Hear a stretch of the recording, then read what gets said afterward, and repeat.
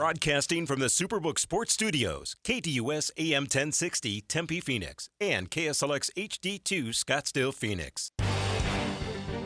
It's time to hit the field with Extra Point, featuring Kayla Mortellaro and Bob Kemp on KDUS AM 1060. Tweet the show at KDUS AM 1060 or give us a call at 602-260-1060. The snap is back. The hold is down. You can't miss with this combination. And the Extra Point is good.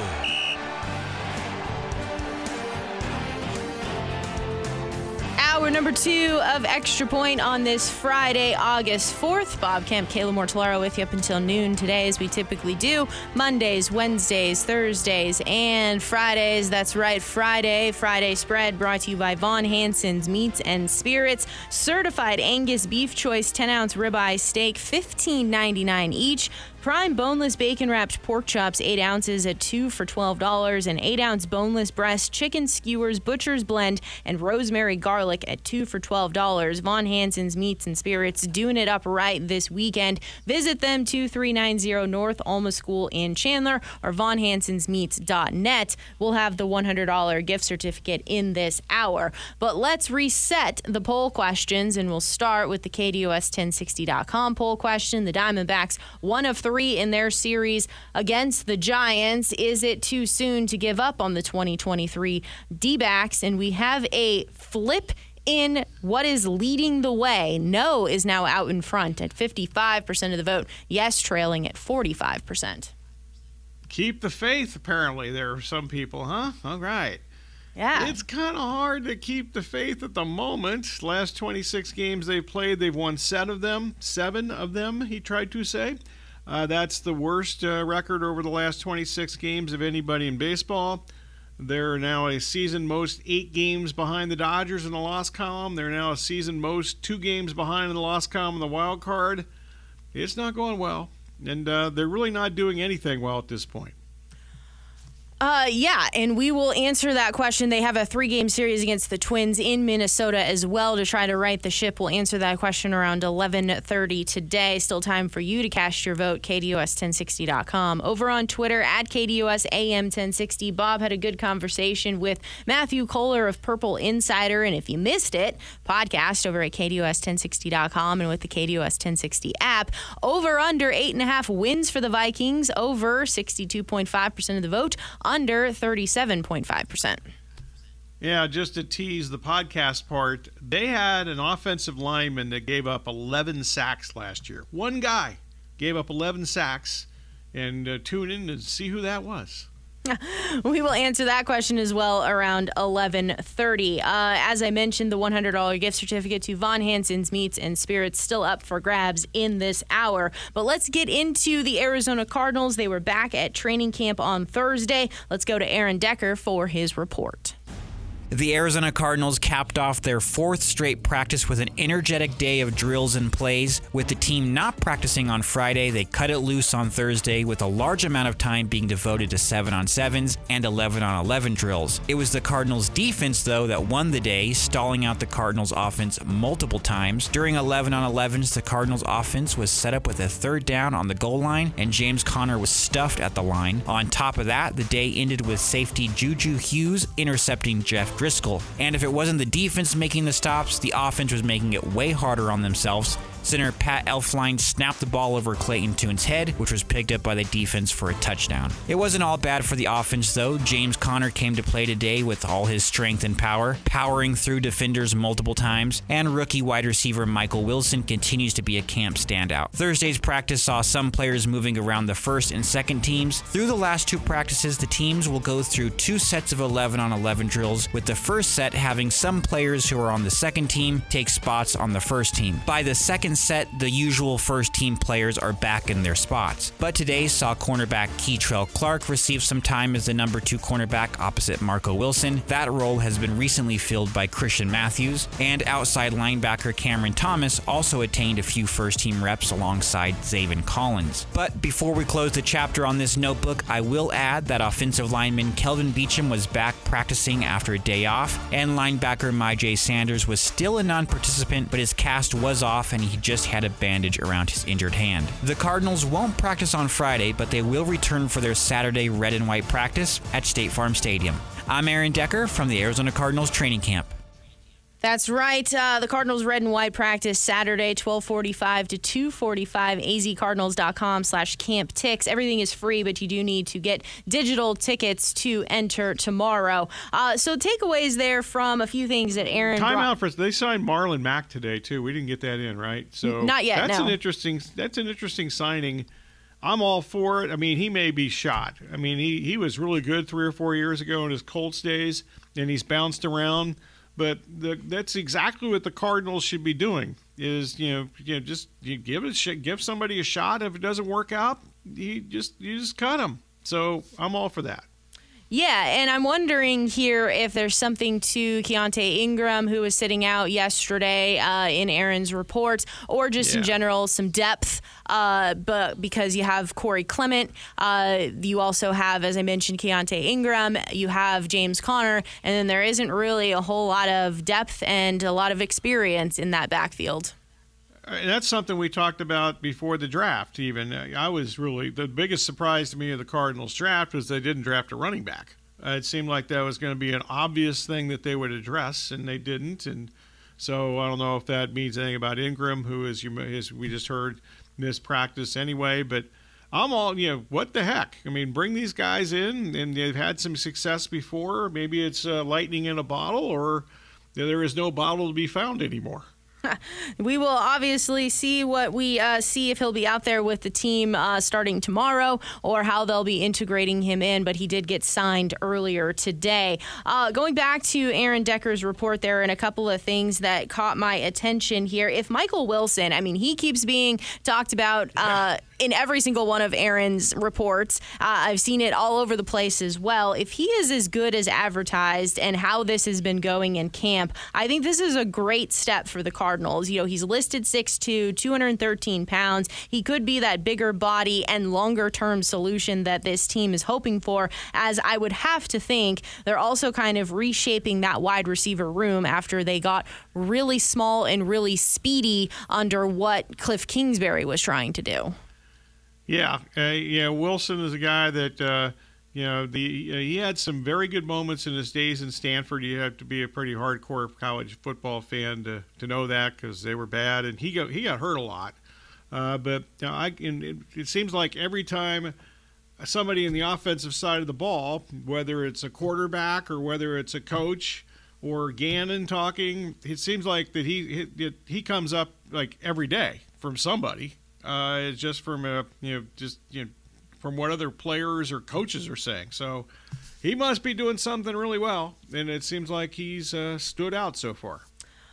Yet again, no Marquise Brown, though. I just have to wonder what's going on here with that situation. I don't want to speculate, but also not being out there is a bit of a concern.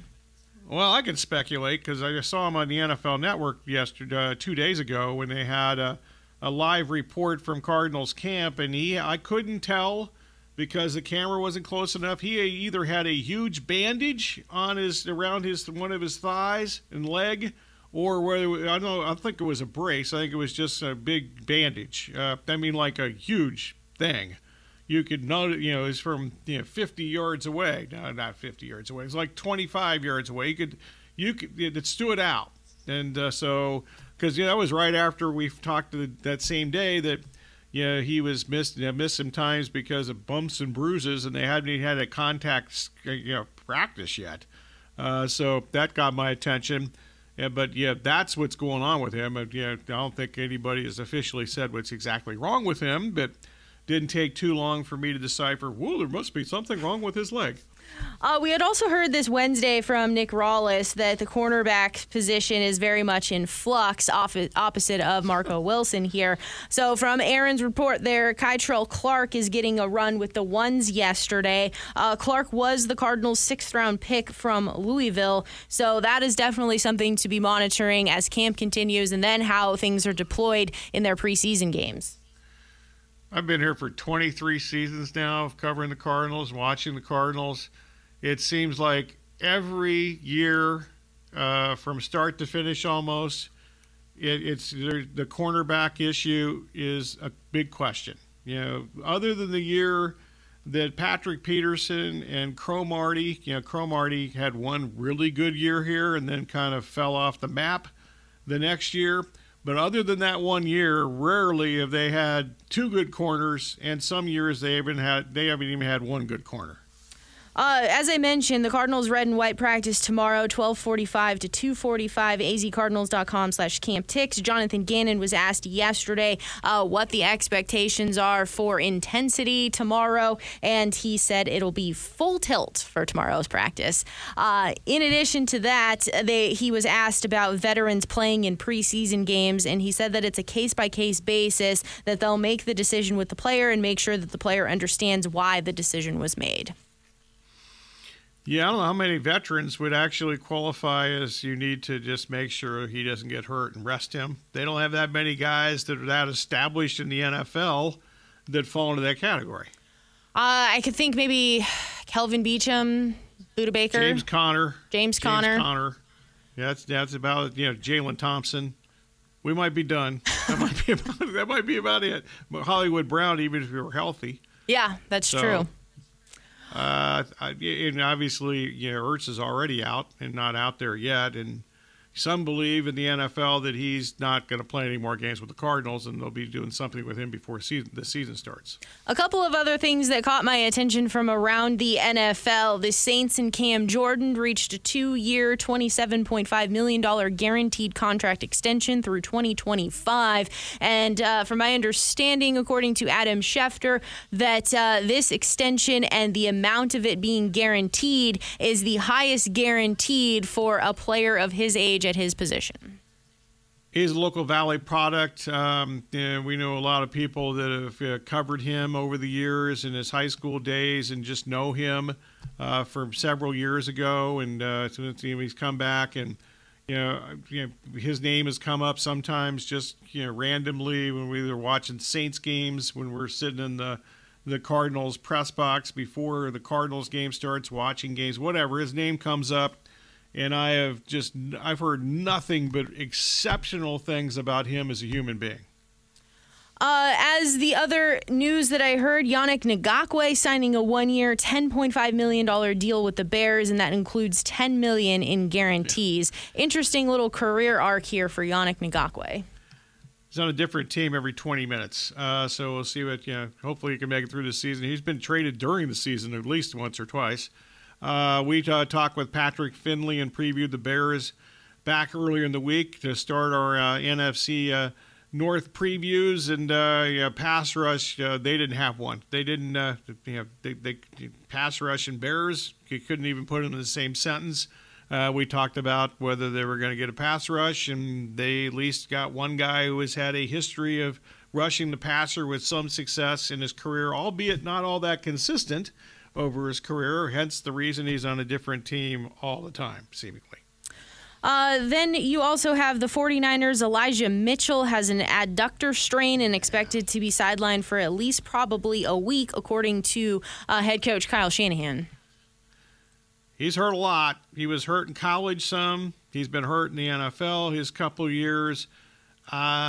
He got hurt in the first game last year. This is before McCaffrey was even on their roster. He got hurt in that slop fest in Chicago last year and didn't play for a number of weeks after that. I think he only played like 5 regular season games, as it turned out, last year, and now he's hurt again. Another potential injury situation, Jeff Okudah was carted off of practice today, and he is set to have an MRI on his right ankle. Of course, the Falcons just traded for Jeff Okudah in the offseason. Yeah, they did a lot in the offseason. To me, defensively, the Calais Campbell addition, they got a couple of safeties, including Jeremy Bates, away from the Bengals, and they added Okudah, who was the second overall pick of the draft, I believe it was, second or third overall pick of the draft, and didn't do a whole lot other than get hurt when he was in Detroit. When he did play some last year, actually, he was pretty good and kind of what he was supposed to be, but he's been hurt frequently, and I didn't see an update here lately, but it sounded like this might be a serious injury for him going down today. Yeah, it does not sound great. And certainly running back Cordell Patterson offered up his thoughts, just, simply stating it sucks. As for Cordell Patterson, though, it'll be interesting to see how he does here with the Falcons and just how they deploy him, obviously with Bijan Robinson. And I think we're going to attempt the NFC South next week. Correct. Algier is also a big deal for them. I mean, he was actually pretty good last year. A lot of people thought that they may not draft a running back because he was that good. I would assume that Patterson, he's like 100 years old, didn't really do anything for several years in his NFL career to start with. This kind of emerges. I'm gonna no complete disrespect here, but there's going to be some here when I call him a niche player. But yeah, he's become a player that can help a team. I think it has to be a good team if he's going to really help them. I don't know if the Falcons fall into that category. Probably not. So we'll see how it goes. But they've got plenty of wide receivers where he used to play. They've got plenty of running backs where he currently plays. He's also been really good in kick returns, so maybe he does that as much as anything. We've talked it up so much yesterday and today, but it's coming. Tier 1 from Mike Sando of The Athletic. If you missed it yesterday, Mike Sando of The Athletic put together NFL quarterback tiers for 2023. It's a project that he has been doing for years in his career. 8 general managers, 10 head coaches, 15 coordinators, 10 executives, 4 quarterbacks coaches, and 3 coaches in the analytics department all had their votes, which comprised the quarterbacks in these different tiers. We will briefly go through the list of Tier 2 before we get into Tier 1 as a refresher. We'll do that next. It's happening here on the Extra Point right here on KDUS AM 1060.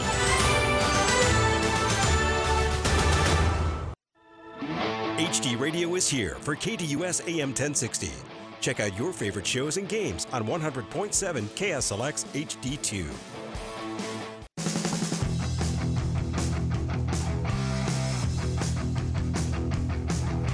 11:24 here on KDUS AM 1060, online at KDUS1060.com and with the KDUS 1060 app powered by Superbook Sports.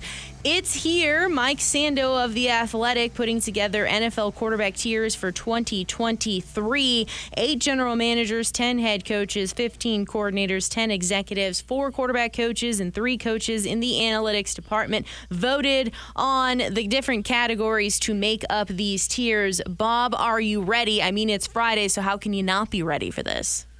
I just want to say that to have that many contacts in the NFL that, you have a good enough association with, to have that many to vote on something like this is highly impressive.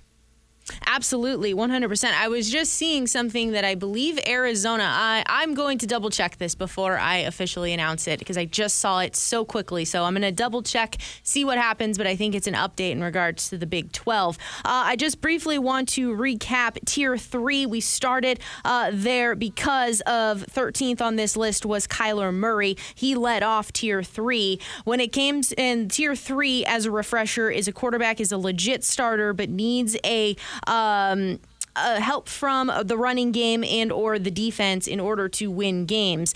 Tier 2 is the quarterback can carry team sometimes but not as consistently. He can handle pure passing situations in doses and or possesses other dimensions that are special enough to elevate him above Tier 3. He has a hole or two in his game. Going backwards, 12, it was Kirk Cousins, 11, Deshaun Watson, 10, Matthew Stafford, 9, Dak Prescott, 8, Trevor Lawrence, 7, Lamar Jackson, and 6, Jalen Hurts. In fairness here, Jalen Hurts has moved 30th to 20th to 6th in his NFL career. Here we go for tier number 1. It's a quarterback who can carry his team each week. Team wins because of him. He expertly handles pure passing situations, has no real holes in his game, and I have a feeling the fireworks are going to start here with number 5. And it's Justin Herbert.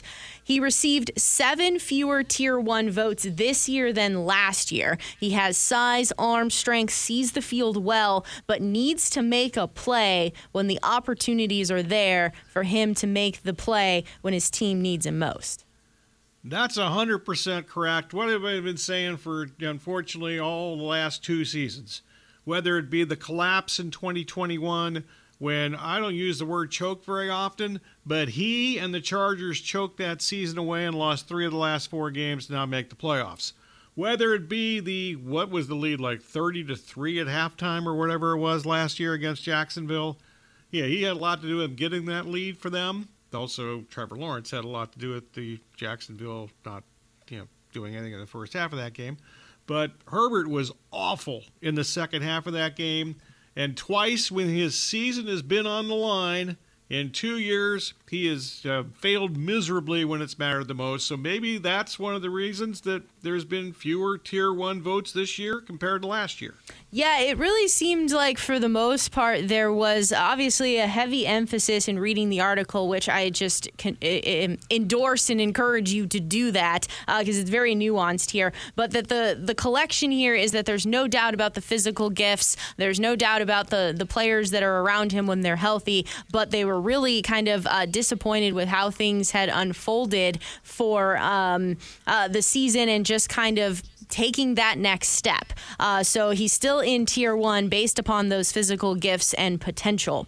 This is interesting here. Coming in at number 4, it is Aaron Rodgers. The consensus is that they're worried about father time with him.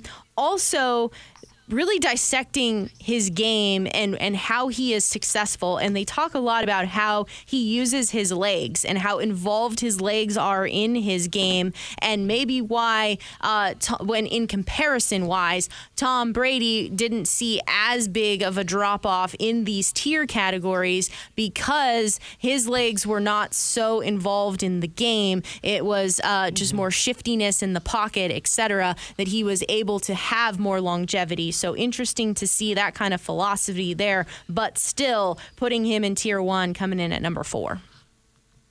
This, I think, is a joke. Sorry.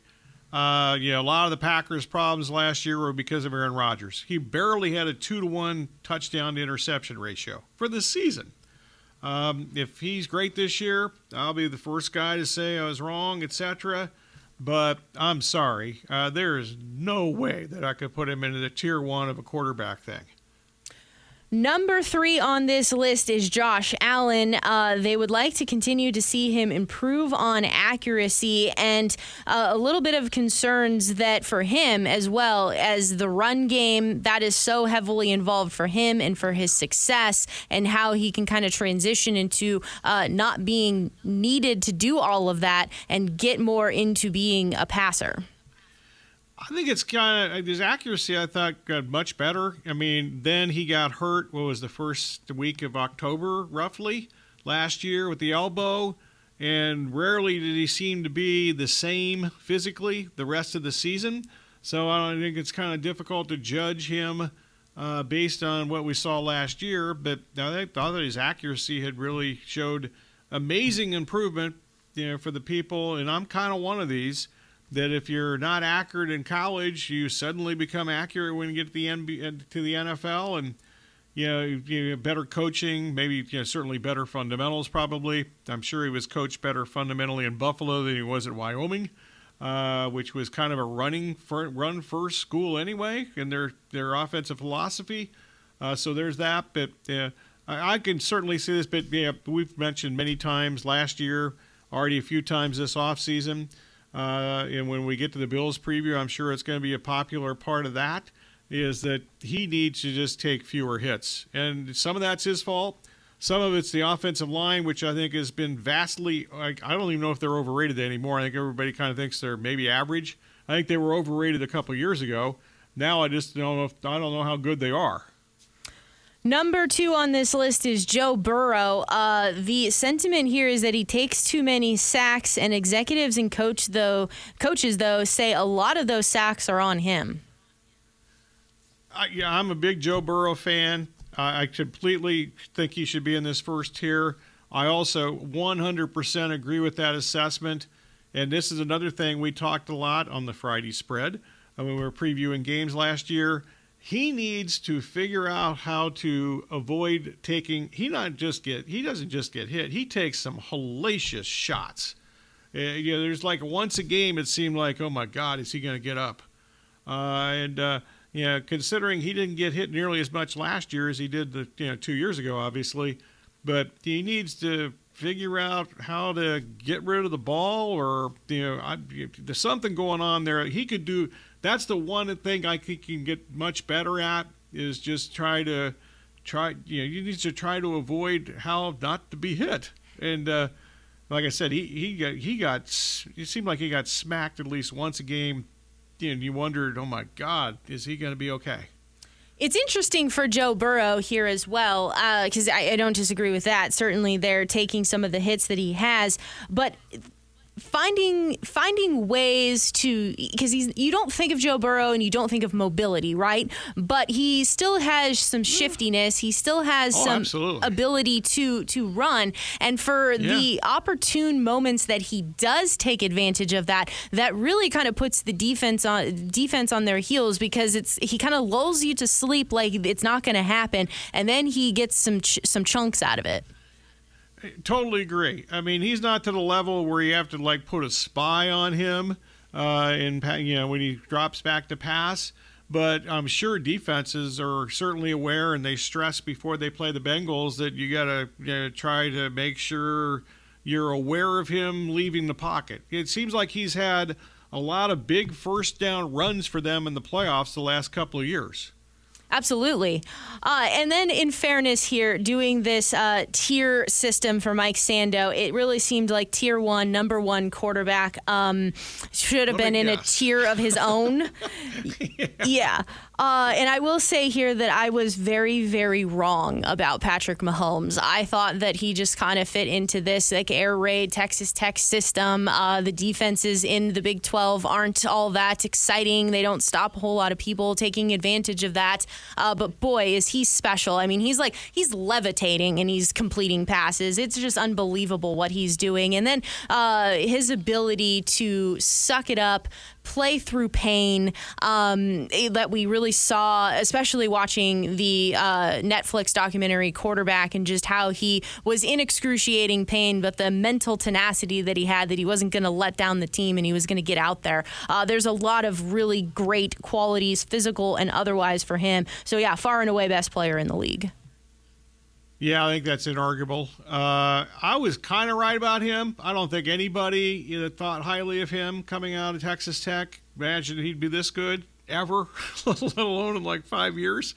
So pretty amazing. And I remember they played. I bring up this Todd Graham quote all the time. I bring up several Todd Graham quotes, but usually they're not complimentary to Todd Graham. But this one was, I remember when they played Texas Tech here, that game was like, it was like 50-55, or it was insane. I actually hated sitting at that game, because it was just, nobody was stopping anybody. It was just horrible to watch, in my opinion. I'm sure most of the people thought it was very exciting and what the greatest game they've ever seen. But I remember the week of that game, Graham said that Mahomes reminded him of Magic Johnson playing point guard. And that's exactly what he does. With all the sidearm deliveries and the contortionist type of plays and the ad libs and so forth. That's exactly like Magic Johnson did with the Lakers. So Graham was 100% correct on that.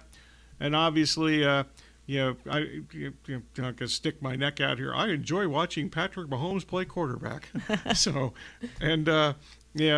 Certainly I didn't see the Netflix thing, but just watching those games, you tell the pain that he. You remember he re-injured. He got hurt like 3 games before the final game of the season, and he got re-injured a couple of times, including that Super Bowl, and you could just tell he was in such pain then. But tough dude. Seems to be a really good dude. Maybe some family members that he has aren't the best human beings in the world, but he seems to be a good dude too. When it comes to the Netflix documentary as well, I mean, this is no surprise, but it really just kind of solidifies that these crazy throws, he's obviously athletically gifted enough to do them, but he also practices those arm angles in warm-ups before the game. So he's like expecting to be in situations where he has to do it, and so he's practicing it in warm-ups before the game. So I thought that was, obviously he works very hard at his craft. He talked a lot about, too, how he convinced his personal trainer that he'd been working with for years to move to Kansas City. Before this, he hadn't been there, so he convinced him to move, and so he was getting extra work in their philosophy. It's interesting because everyone of these quarterbacks seems to have their own type of philosophy. Like we know about Tom Brady, he's written books about it. He talks a lot about his pliability philosophies. Then you have Patrick Mahomes and his philosophy, and then Kirk Cousins and his philosophy. So it was just kind of interesting seeing all the different quarterbacks, and there's not one way of doing it, but what they seem to buy into and really relish in. One of my biggest hopes for the upcoming season, I'm not going to get into, we think the Chiefs are going to be good and all that, but I hope that their offensive line is better than it might be, and he's not running for his life like he did in the Super Bowl against Tampa Bay a few years. I'm a little concerned that might happen. That's true, yeah. Lost both tackles. Yeah. Via free agency. Good point there. Those tackles are kind of important. We'll get into poll questions on the other side of the break, but it's time. The $100 gift certificate to Von Hansen's Meats and Spirits. Caller number 3, 602-260-1060. You are today's winner. Certified Angus Beef Choice 10-ounce ribeye steak at $15.99 each. Prime boneless bacon wrapped pork chops 8 ounces, 2 for $12. An 8-ounce boneless breast chicken skewers, Butcher's Blend, and rosemary garlic, 2 for $12. 602-260-1060 is the number. Visit our friends at Von Hansen's Meats and Spirits, 2390 North Alma School in Chandler. We'll get to those poll questions next. It is the Extra Point.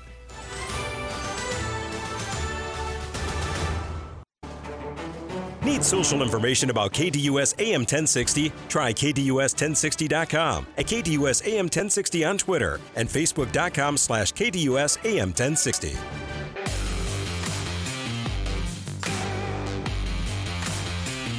Congratulations to our winner of the Von Hansen's Meats and Spirits $100 gift card. Now, how awesome is this?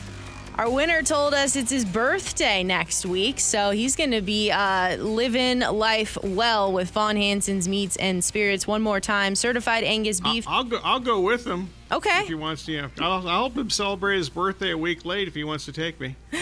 Certified Angus Beef Choice 10-ounce ribeye steak, $15.99 each. Prime boneless bacon wrapped pork chops, 8 ounces, 2 for $12. And the 8-ounce boneless breast chicken skewers, Butcher's Blend, and rosemary garlic, 2 for $12. Visit our friends 2390 North Alma School in Chandler this weekend, or vonhansensmeats.net.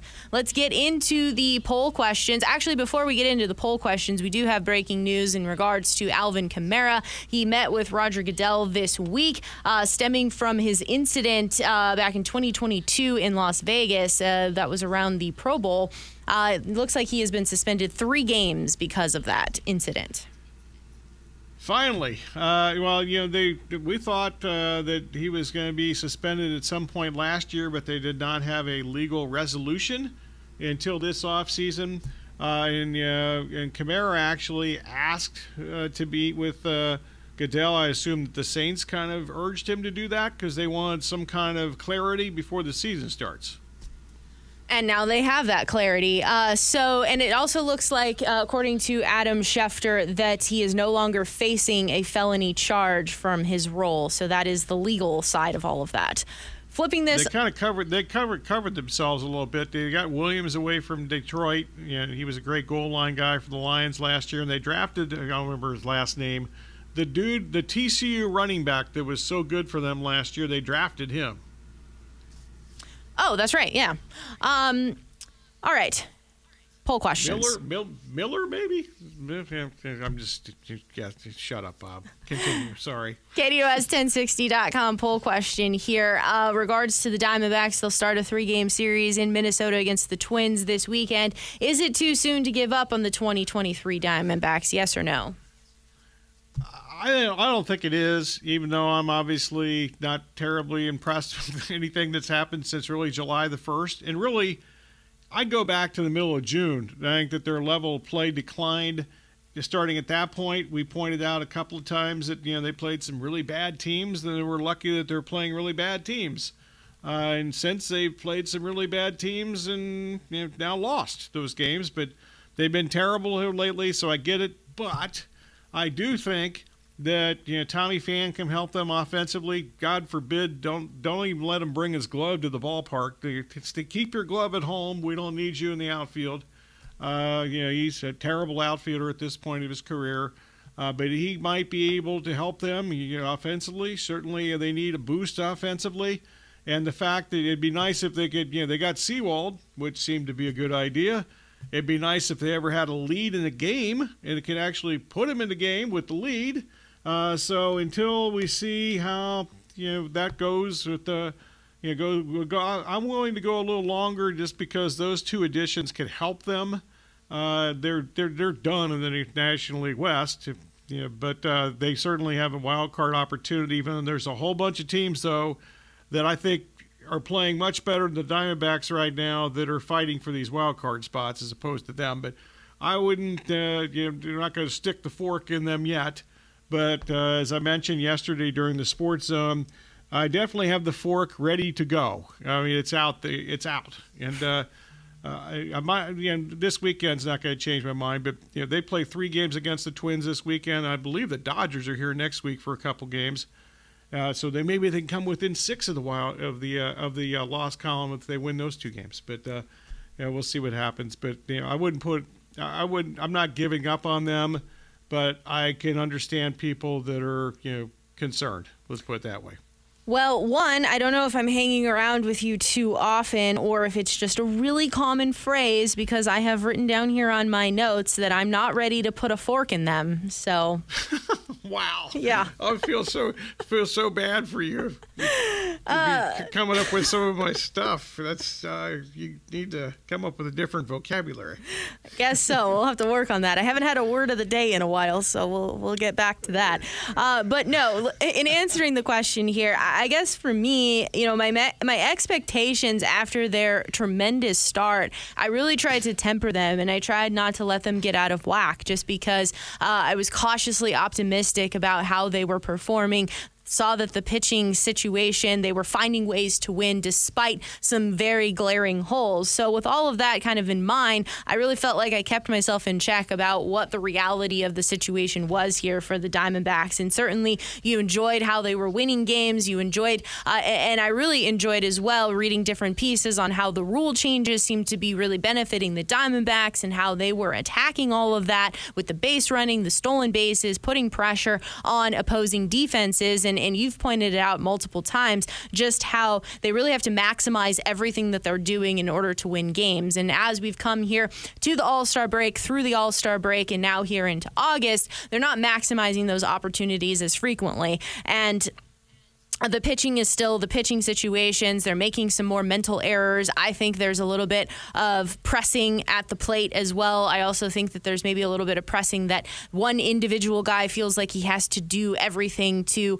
kind of take this team where they want to go, as opposed to the collective team that they were playing with maybe less expectations earlier on in the season. So they've kind of been on this ebb and flow. I also think that there's been an ebb and flow in the National League as a whole. So that's why I'm not ready to put a fork in them. But you certainly have to manage your expectations. Maybe that's how I've gotten to where I've gotten to. If there were an American League, there would be the fork and the knife would also they'd be done. I mean, it would be but they're in the National League, so that's good. Yeah. The one thing I've mentioned, maybe I've mentioned this too much on the air. I have occasionally. They used to do a good job of making the pitcher, establish himself and throw strikes. there's a whole lot of 1 and 2 pitch outs here lately, and not just lately, like for a month, since they really started to slide offensively. They're not making. They're basically hitting the pitcher's pitch, and not what they should be. They've been way too aggressive. I mean, I don't have a little chart of the 1 and 2 pitch outs, but there seems like there's been really an enormous number of easy outs for the pitcher. They're letting the pitcher off the hook way too quickly here in at bats. The masses, though, are on the no side of things. 55% of the vote, yes, trailing at 45%. This is the KDUS1060.com poll question. On Twitter, 2023 Vikings win total. Bob had a great conversation. Matthew Kohler of Purple Insider. If you missed it, podcast it over at KDUS1060.com. And for me, even despite Matthew Kohler really dissecting this Vikings team, there's just so much that I don't know about this squad. And it stems from some of the changes that have taken place on defense, the question marks surrounding how they won games last year, and that there's just a natural regression that kind of stems from that in general. And so I'm just kind of curious to see how all of that's going to get put together. Also, when you look at their schedule, it starts off against the Buccaneers, then they are on the road at the Eagles, then versus the Chargers, at the Panthers, then versus the Chiefs. And it's staggered out as to these tougher opponents, but I really certainly look at week 15, 16, 17, and 18 and how it concludes for them. 15 on the road at the Bengals, 16 versus the Lions, 17 versus the Packers, and 18 at the Lions. So not only are they playing a tough opponent in the Bengals, then they have 3 divisional opponents to finish their season. I think all of that with the unknowns, I would go under 8.5 wins. Yeah, I would too, a little bit, but I really I'd like to bet this over, quite frankly, but they're more of a team I'm just going to kind of sit back and observe on a weekly basis, and hopefully I can establish some kind of idea what to do with this team in the first couple weeks. They by far, we've done the NFC North this week, they by far have the most difficult schedule in this division, and that's in large part because they were they have a first place schedule because they won the division last year. They play all 4 teams that played on Championship Sunday last year. The 2 teams that are in the NFC and AFC Championship games, they play them all. And to me, that end of the season schedule doesn't bother that much because I think the division sucks, and it'd be beneficial if they played like 17 games against division opponents. But they have a stretch from September 14th through October the 23rd, out Philadelphia. That's on a short week, and it's a road game on a Thursday night. That's usually not a winning combination if it's against a bad team, if you're the road team on a Thursday night. But they're playing the Eagles on the road team. That's how it starts. Then they play home against the Chargers, at Carolina. That should be a win, you would hope. Home against Kansas City. Then they go to Chicago, and they play at home against San Francisco on a Monday night to end that 5-game stretch. And of the teams we've talked about the first 2 weeks here with 8 teams now, that might be the toughest 5-week stretch I've seen of anybody we have covered so far in these previews. The masses are on the over at 8.5 wins, 62.5% of the vote. The under sitting at 8.5 wins, 37.5% of the vote. Just some numbers here for you. Last year, I took Justin Jefferson over his receiving yards. I think that cashed by week 14. It was unbelievable. This year, it's 1,375.5 yards over under -112. Kirk Cousins, 4,275.5 throwing yards over under -112. He was at 4,547 yards last season, 29 touchdowns, 14 interceptions. If you're interested in Alexander Mattison now, who is taking over the reins, over under sitting at 875.5 rushing yards for him, -112. We wrap up this edition of Extra Point on this Friday, August 4th, next.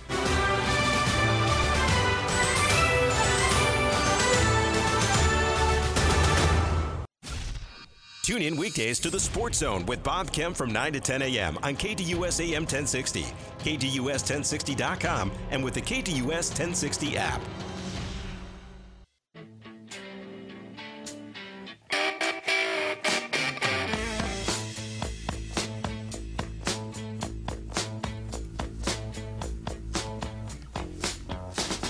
August 4th, Extra Point, wrapping things up right here on KDOS AM 1060. As always, online at KDOS1060.com and with the KDOS 1060 app powered by Superbook Sports. It's that time once again, though, here, Bob. It is thank you time. Okay, modified thank yous here. You all know who if you need to be thanked, you know who should be thanked. So congratulations.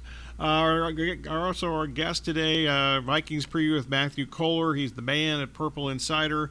Next week, we'll preview the remaining 8 teams in the NFC. We'll do the NFC East in the 9 o'clock hour, and we'll do the NFC South, during the extra point segments, the last 2 hours of the day.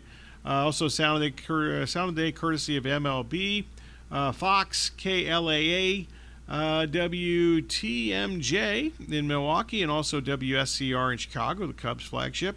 Special thanks, as always, to Kayla, Corey, and Aaron. And Kayla's going to tell us what's coming up next. Up next from noon to 1 o'clock, it is Sports Map Radio Network, followed by the Doug Gottlieb Show from 1 to 3, the Rich Eisen Show from 3 to 5, the Sport 2 with Dave Rooster Bierstein from 5 to 6. That's all coming up here on KDOS AM 1060. Diana Taurasi, she's reached that milestone, 10,000 career points. She needed 18 points in yesterday's contest against the Atlanta Dream, and instead she got herself 42 points, 12 of 21 from the floor, 6 of 18 from 3. She is the only woman now to have 10,000 career points in the WNBA. The knockout round for U.S. women's soccer, it's Sweden versus the United States, Sunday, 2 a.m. on Fox. I will not be getting up at 2 a.m., but I will be recording it, and I will watch it at a more reasonable Not hour. going to still be out running the streets at 2 a.m., Kayla? Come on. Those days are over, if there ever were those days. And the Arizona Cardinals red and white practice is tomorrow, Saturday, 12:45 to 2:45, azcardinals.com/camptix. And, of course, visit our friends Von Hansen's Meats and Spirits over at 2390 North Alma School in Chandler. Everyone have yourselves a fantastic weekend. Looking forward to talking to you once again on Monday with things getting started with the Sports Zone at 9 a.m.